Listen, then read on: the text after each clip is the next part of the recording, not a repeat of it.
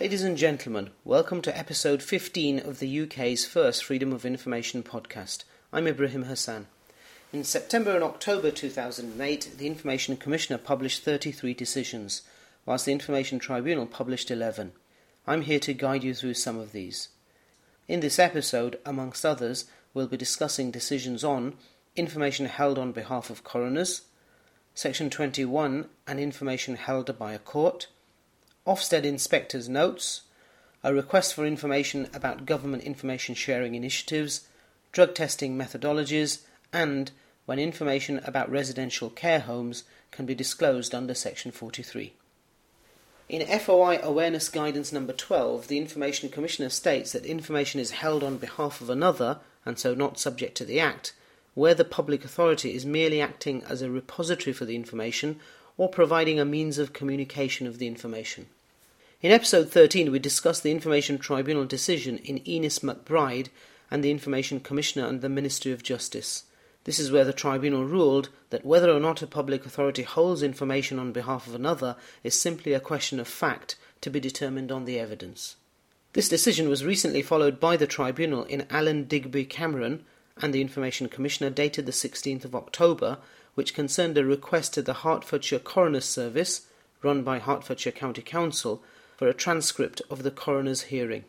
The Tribunal agreed with the Commissioner that the Council only held the information on behalf of the coroner. It had no right to amend or delete the information and was merely acting as a repository for it. Ownership and control of the information in fact and law was with the coroner, who is an independent judicial office holder. Consequently, the request to the Council was outside the scope of the Act. The Tribunal did, however, suggest that the Council should have explained clearly the statutory regime under which the information was held, and that matters relating to the coroner should be the subject of a complaint to the Ministry of Justice. Local authorities who provide administration services to coroners should take note of this decision.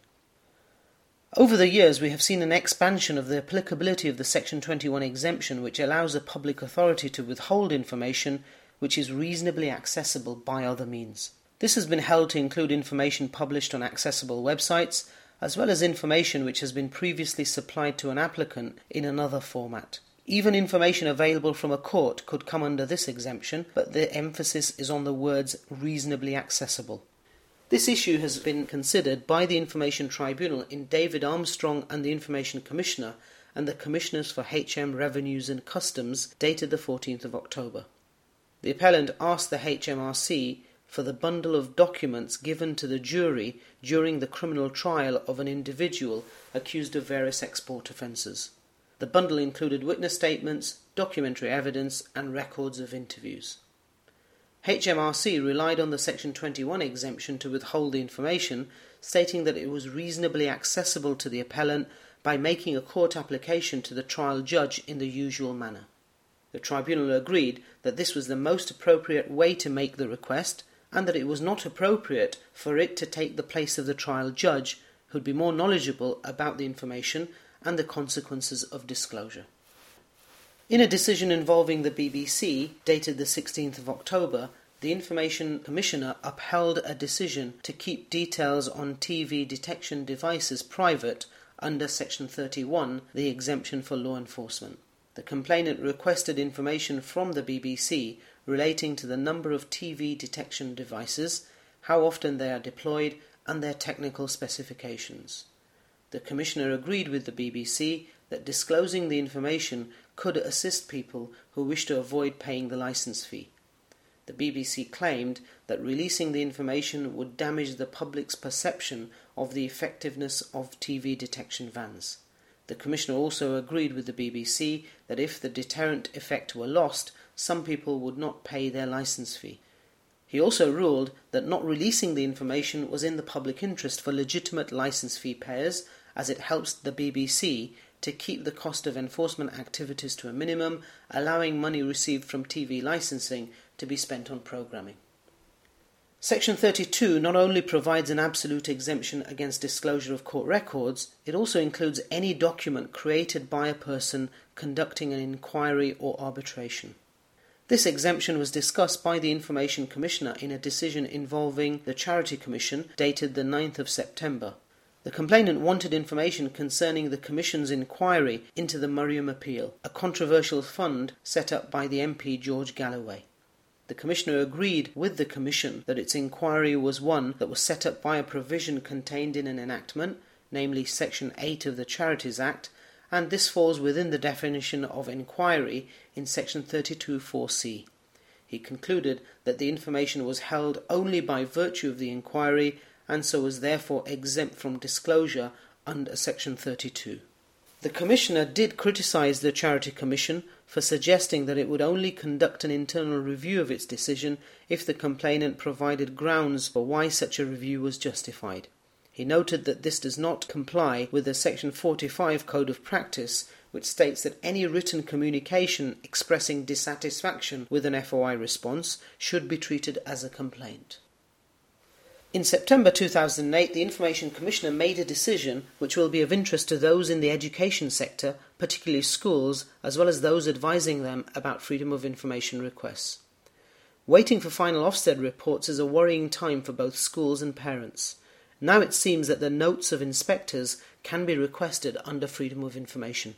On the 24th of September, the Information Commissioner ordered Ofsted to release a redacted version of the handwritten evidence forms completed during an inspection of St Patrick's Primary School in Bristol.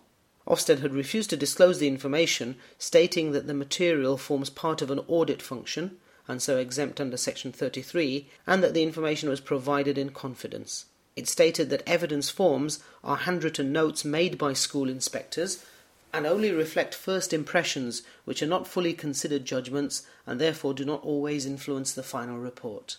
The Commissioner ruled that releasing the information would add to public knowledge and understanding about the performance of the school and the outcome of the inspection. He didn't consider that the school inspection process would be significantly prejudiced by the disclosure and rejected Ofsted's argument that the school would be less willing to cooperate in future even if negative comments were made public. This is a significant decision and emphasises the need for schools to be made aware of their rights and responsibilities under the Freedom of Information Act. ActNow Training is running special courses for schools on this topic. For more information, see www.actnow.org.uk. Section 35 allows for information about policy formulation to be withheld by central government. In a decision involving the Ministry of Justice, the complainant requested minutes of the meetings of the cross-party group on House of Lords reform. This request was refused under Section 35(1)(a), Formulation and Development of Government Policy. The Commissioner was satisfied that the exemption was engaged, but decided that releasing the information would not be in the public interest. He attached particular weight to the ongoing and unresolved nature of policy formulation on this topic, the risk of disruption to progress, the nature and status of the cross-party group, the expectations of confidentiality which covered its discussions, and the strong possibility that it may be reconvened. Listeners who also deal with data protection matters will be interested to hear about the decision involving the Cabinet Office dated the 14th of October. The complainant requested information regarding a Cabinet committee that was formed in order to consider data sharing within the public sector. He was provided with some information, but the rest, including minutes of meetings of the committee, was withheld under Section 35(1)(a), Policy Formulation, and 35(1)(b), Ministerial Communications. The Commissioner agreed with this approach and ruled that the public interest favoured maintaining the exemption. Section 36(2)(c) allows information to be withheld if, in the reasonable opinion of the qualified person, disclosure would otherwise prejudice or would be likely to prejudice the effective conduct of public affairs.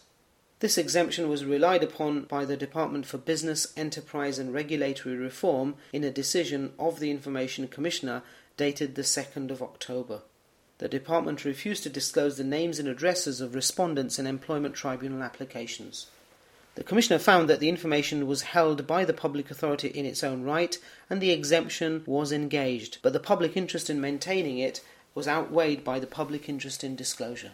The Commissioner ruled that the severity of any prejudice to the conduct of public affairs was minimal in this case. The information was previously made available through a public register from 1965 to 2001. The department had not provided any evidence to the Information Commissioner that disclosure of the information during this period had any consequential effects. Accordingly, he found that there was a very weak, if any, public interest in maintaining the exemption.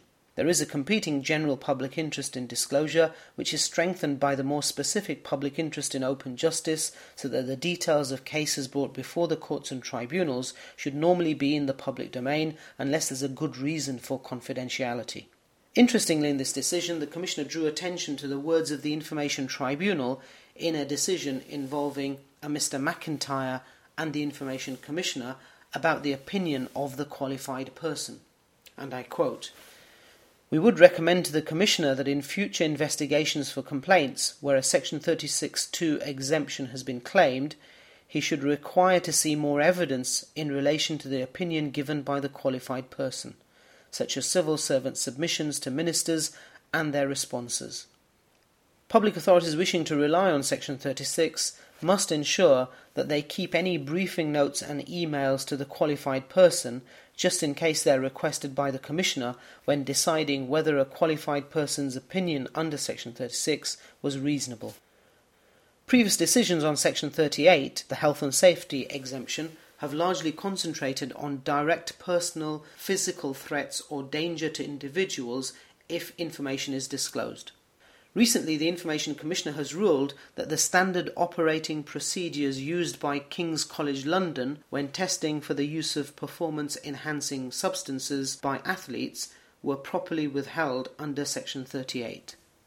In a decision dated the 25th of September, the Commissioner accepted the concerns of the College that releasing details of the procedures would help chemists create performance-enhancing drugs that are undetectable to the existing testing procedures. He also considered evidence provided by the College of the willingness of some athletes to take performance-enhancing drugs despite the long-term damage to their mental and physical health. The Commissioner recognised the public interest in improving people's understanding of drug use in sports and accepted that greater transparency about the methods employed to test athletes may improve accountability and public confidence in the drug testing process.